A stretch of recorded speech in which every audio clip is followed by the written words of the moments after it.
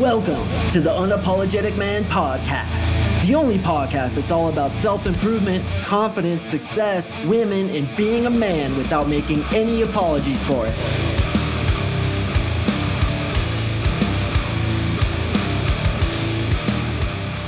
What is up, gentlemen? Happy Monday. Thank you for tuning in to another episode of the UMP. And today, I'm going to tell a story about a hero named James Kim, and this story was quite unexpected. I hadn't planned on talking about this, but I heard this story last night, and I was moved so much that I wanted to share it with you guys because this guy is an absolute hero, and he tapped into something that you too have beating inside your heart, and that is masculinity, that is sacrifice, that is heroism, particularly for the people that you love.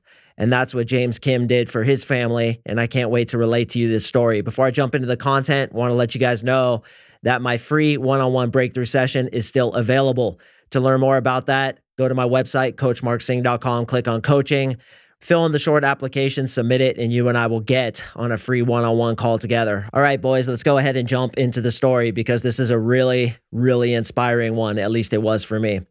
Okay, so this story is about James Kim, and James Kim was a normal guy just like you and me. He had a wife named Katie, and he had two kids, a 7-month-old and a 4-year-old. And according to the story that I heard, he absolutely loved his family. Now, for any of you guys who have kids, or even guys who are uncles, or maybe even a younger sibling, the love that you have for your kid is incomparable. I've never loved anything the way I love my 2.5-year-old daughter. Her name is Lucia, and I would do anything for her, man. And I know a lot of you guys listening have kids yourself, and you can relate to this. We would die for our kids. I would gladly die if it meant Lucia being safe, if it meant Lucia being healthy. I would die for her in a heartbeat. And in fact, and a lot of you guys can relate to this, part of you kind of wants to die for them. Are you feeling me on that? I don't know if it's just something that I experience or if it's common. I think it's common. But as men, our duty is to protect our family. And one instinct that I have that burns true for me is protection. Not only do I want to protect my family, but I want to protect my friends. I want to protect those people who I love. And it goes into my clients too. I'm a very genuine, loving person. And when a client hires me, I give that guy everything I fucking have, all my blood, sweat, and tears. And from my heart, I genuinely want to help that guy and I want to protect him. And I think that's why I'm an effective coach. Well, James Kim was totally obsessed with his kids, just like I am with my kid. And you guys listening who have kids, you are with your kids. He would sometimes leave work just to go spend time with his kids. He would just want to sit there watching them because there's something, I can't explain it. It's like watching your kid just playing is so unbelievably gratifying. So he was absolutely in love with his kids, in love with his wife, and they were taking a trip up to Portland. They were from San Francisco, and they went north to Portland, which is a city that, forgive my geography here, I'm not exactly sure. I'd guess it's probably like, 6 hours away? Anyway, it's in Oregon, which is right above California. San Francisco's in California. So they were in Portland, and they were making the trip back to San Francisco, and it was wintertime, and it was really cold, and they were breaking up their trip into several different stops. Well, they were driving and they were trying to get to this lodge that was located on the coast of Oregon, and they missed their turn. So they went a couple hours past their turn and finally realized, damn, we missed this turn. We would have to backtrack, go all the way back, swing all the way around. It's going to add up to 4 hours onto our drive. So they got out the map and they found a road that instead cut through directly to the coast. And this road was called Bear Camp Road.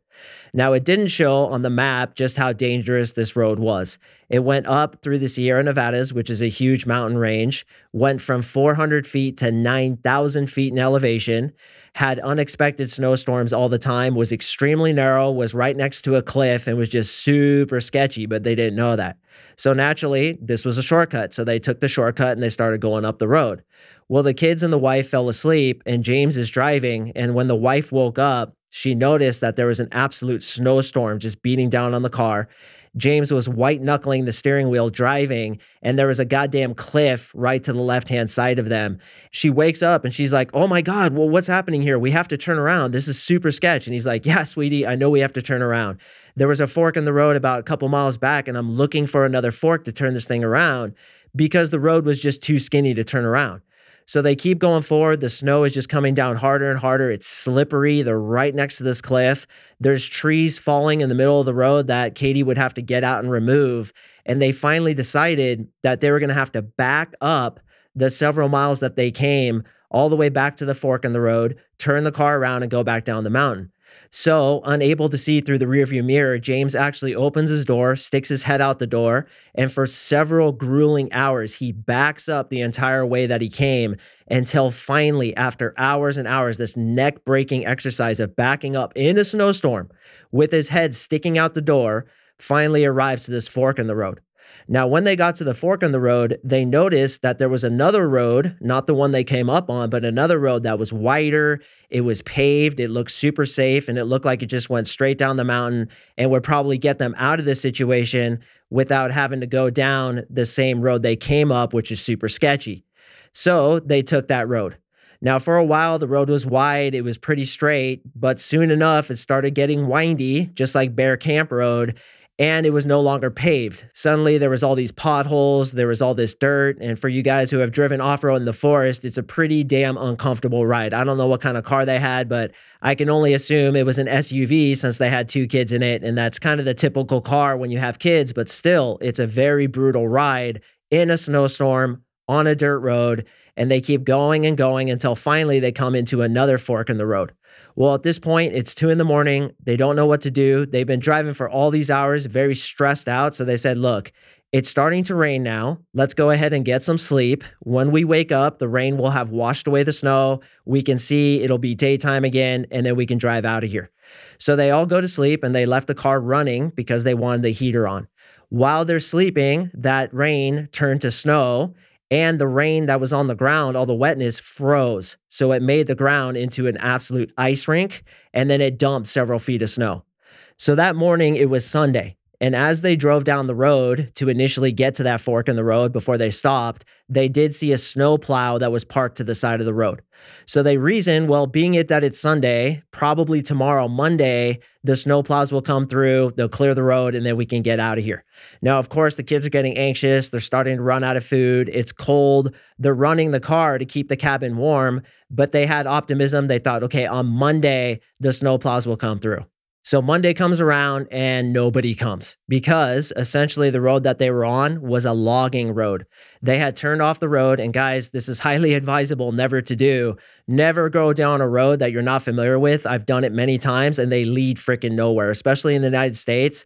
Going back to my wilderness survival episode that I filmed on my birthday, February 3rd, there's hundreds of thousands, even millions of square acres of national forest in the United States, and there's fire roads going all through these forests because if there's a forest fire, the fire trucks need to get out onto those roads. So if you follow a fire road expecting to get out or expecting it to lead anywhere, you're delusional because most of the times they go nowhere. So they're on this fire road, and snow plows aren't going to come through a fire road, are they? They're only going to stay on the main roads. So Monday comes, and finally the family friend notices that they're not showing up. So the family friend starts to get worried, but thinks to herself, well, they probably just stayed in Portland or they're doing some adventure because that's what they were known to do. So she doesn't call the police. So Monday comes, they eat the rest of their food. The friend isn't calling the authorities, and bears are starting to come around and check out what's going on with this vehicle. Because they ran out of food, Katie, the mother, started breastfeeding the 7-month-old and also the 4-year-old just to keep them alive. Then Tuesday comes around and hunger really starts to set in. For you guys who haven't eaten in several days or have only eaten a little bit of food over several days, hunger sucks, man. It just constantly gnaws at you. I've never mentioned this before on the podcast, but I once did a 28-day fast. I'm not going to get into it right now, but that was one of the hardest things I ever had to do in my life because unconsciously, you just walk into the kitchen, open the cupboard, and like grab a piece of bread and want to start eating it. And then you're like, oh my God, I was in a zombie state. I was completely delusional. I'm not allowed to eat this bread. And then you got to put it back. Sure enough, freaking 45 minutes later, you're back in the kitchen looking at food. It's crazy how strong that urge is to eat when you're starving. So keep that in mind when I tell you the following. They were so hungry that James actually got out of the car, scared away the bears, went to their poop and grabbed berries out of their poop to eat it. They finally determined that might not be the cleanest way to go about it, so they stopped doing it. But sure enough, man, they straight ate berries out of bear poop. That's how hungry they were. All right, now Wednesday comes around, and bear in mind, for you guys who have kids, like really think about this. A 7-month-old and a 4-year-old trapped in the car. Are you kidding me? That must have been a goddamn nightmare of its own to keep those kids entertained. With my 2.5-year-old, man, if she's not entertained at every goddamn living second of the day, she's crying and she's fussing. So that was an added stress onto knowing they were probably going to die. And they did have that conversation. And Katie said to James, if the kids die, I want you to kill me before you kill yourself. And James agreed to that. Can you guys imagine that? Having to make that decision to let your kids die because you just can't help them. And then you have to kill your loved one, your wife, your soulmate, your life partner. This must have been the hardest thing that a man would ever have to go through. So it was on Wednesday that they finally ran out of gas. James took out the spare tire, lit it on fire to keep the kids and the wife warm while they were waiting for rescue. And by the way, if you ever want to be rescued in the woods, one of the things you can do that I didn't talk about on my wilderness survival episode is light a big fire and either put green boughs on it, which make a lot of smoke, or like what James did, light a tire on fire because the tire burns black, as most of you guys know, and it would signal for rescue. So they did that, but the tire went up super quickly. Nobody came. The warmth probably ended. It said in the story that the branches were too wet in order to light them on fire. There's a way around that. I wish he had some training because you can just stack branches around the fire that's already going and that dries them out and then you toss them in. But he didn't know how to do that. So that night they get back into the car. Car is out of gas, so they don't have any fire. It's less than 32 degrees because obviously it's snowing. I didn't hear how cold it was, but we can only assume at that elevation, at that time of year, bro, it probably got down into the teens, and a car does not offer too much insulation. I mean, it was a freaking icebox in that thing. So they slept that night in it. Finally, Thursday comes around. James pulls all 4 tires off the car and lights a smoke signal that nobody saw. Now we come to Friday, and James, being the patriarch, being the provider, the protector, and the presider of his family, decides that he needs to do something, and he needs to do something now. So he studies the map, and he sees that about 4 miles away, there's a town called Galice that he thinks he can reach if he just hikes through the wilderness. Now, for those of you guys who are very familiar with wilderness survival, as I spoke about on that podcast, that is not easy to do. That is not easy to do. On that podcast, I talked about how I got lost just because there was clouds and I couldn't see the sun and we got totally turned around. So his chances of locating this town from just walking with what I can only assume was a shitty road map were very, very low indeed. But look at the situation. They have been there since Sunday. It is now Friday. Nobody's come and they think nobody's coming. So he has to do what they call effect self-rescue. Effect self-rescue. Now, the dude is wearing street clothes. He's got tennis shoes on, jeans, and like a light jacket. And he's in the fucking snow.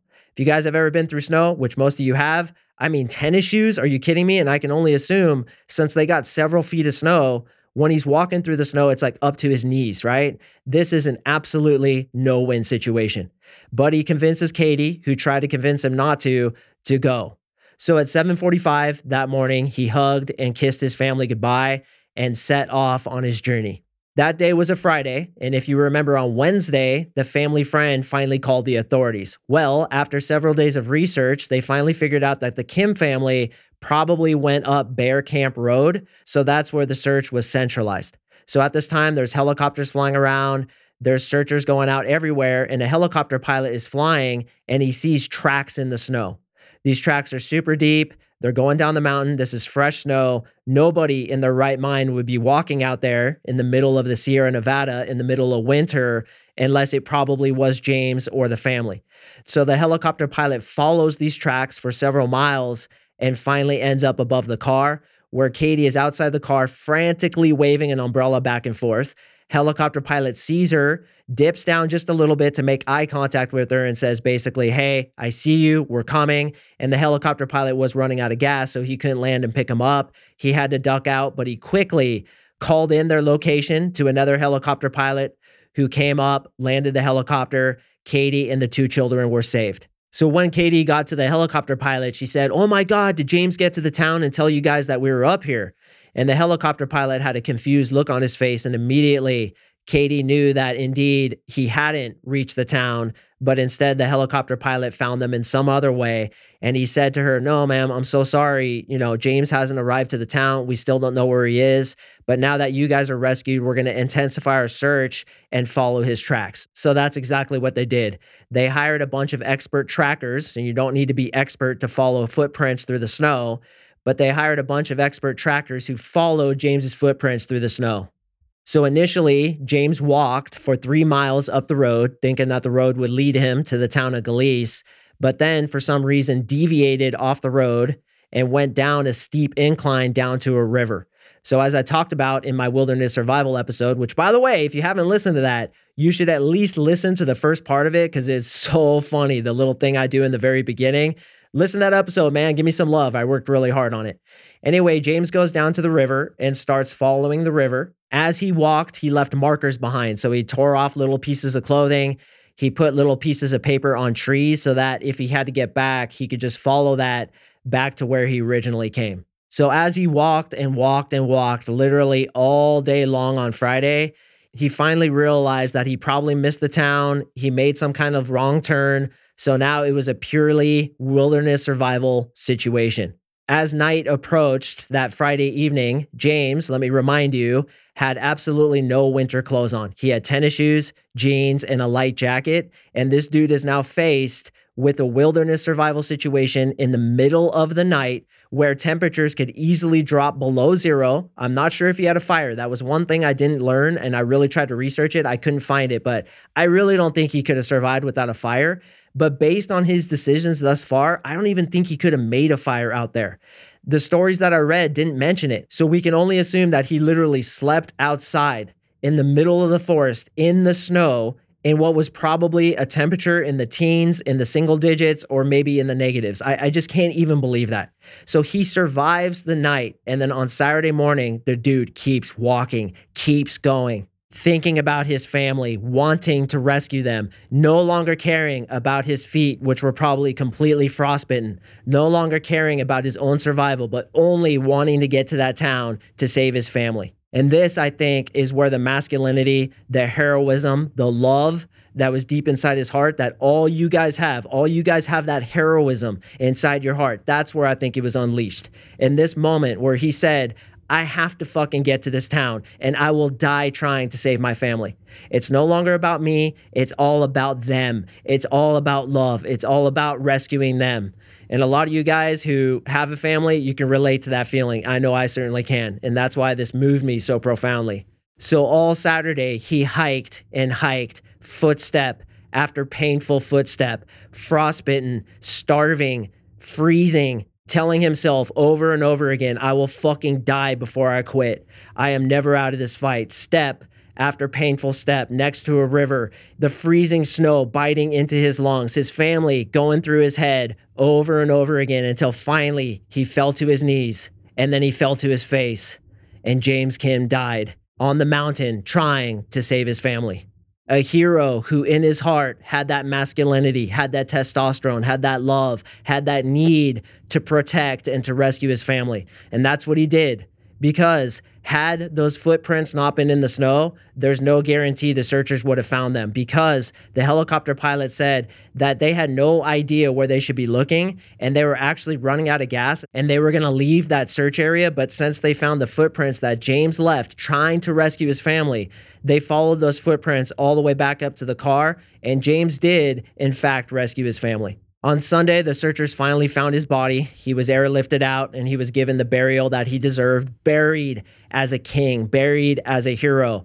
And they reported later that the town was actually 15 miles, but with all the elevation changes and all the different terrain that James would have had to gone through, it was more like 30 miles away. He completed 10 miles. And the tracker said after they found his body that his trip was superhuman. Those were his words, superhuman. And all of us can do that when we have a why inside of our heart. And I'll tell you, I just know this. The biggest why a man can possibly have is for his family. I just know that's true. And that's why warriors throughout all of history would go to war. They wouldn't fight for their country. I mean, they kind of would. They're fighting for their family. They're fighting for their brothers, their sisters, and their mothers, their kids. These are the people who they're willing to die for. And when soldiers are in the line, they always say, I don't care about me. I just want to rescue my brother to my right, my brother to my left. It's not about me at all. I will die for these guys because they have that Philadelphia, that brotherly love. And you, brother, that's beating in your heart, that level of masculinity, that level of heroism, that level of sacrifice is inside you. And I want to ask you, what are you doing to call it forth? Have you really lived up to the amount of heroism that you have in your heart by facing your fears, going into uncomfort willingly, doing whatever's necessary to take this gift, this breath of life that you've been given, and make the best life possible? I know for all of us, and even me, we fall short on a day-to-day basis. But let the story of James Kim inspire you. Let it be known that even a regular dude from San Francisco, who I think his job was like playing with toys and then doing reviews of them on YouTube. I think that's what I read. So this normal dude who had a love for his family that was so deep and so profound that he was able to call forth the warrior inside himself and do something superhuman in an attempt to save his family, that's inside you too. So every day we need to ask ourselves, are we living up to our potential? Are we going into that fear, or are we letting the fear conquer us and keep us in a placid state, not realizing our potential? The reason I wanted to share this story with you is because this is exactly the embodiment of what I'm trying to become as a man. It's the embodiment of this podcast, the Unapologetic Man podcast. I will do whatever it takes to rescue my family. I will do whatever it takes to protect my loved ones, to be a good father, to be a good partner to the woman I'm with, to be a good person in society, and to build myself into the best man I possibly can be, because we don't know what happens after you die. So search in your heart, brother, as I'm searching in mine. Could you do that too? I believe you could, man. I believe you have that inside of you. I believe that the potential we have as humans is unlocked by one thing and one thing only: love. Love is what unlocks masculinity. And that's why masculinity is a beautiful thing. It protects, it provides, it presides over those who you love, just like James Kim did, saving his family. And James Kim, if you're listening from wherever you are, brother, I salute you. And the rest of the men listening right now salute you too. Heart to heart, warrior to warrior, you are a fucking champion, and I respect you to the utmost. And to James's family, when those kids grow up, they have somebody to look up to. Your father is a hero. All right, gentlemen, on Thursday, I'm dropping an absolutely spectacular podcast, so make sure to stay tuned for that one. Based on the amount of downloads this podcast gets, I might make this a steady thing that I do over the next several years, dropping these podcasts about stories of heroism, stories of masculinity, because I think they're super inspiring. And when I heard that last night, brought a tear to my eye, bro. Brought a tear to my eye. I'm not going to lie to you. While I was recording this, I had to stop a couple times and throw the tear off my face out of my non-shooting eye and get back to it, because James deserved his story to be told. And whew, man, that one got me down in the feels, and I hope it affected you too. All right, gentlemen, get after it, man. You have something inside you that's much stronger than you think, so tap into it, brother. What you can do in this life is only limited by your own fears. That's it. If you tap into love, you can do anything, man. Even walking 16 miles through the snow in tennis shoes and jeans in absolutely freezing sub-zero weather in order to save your family. That's what the fuck I'm talking about. Thanks again for listening, boys, and I will see you in the next episode.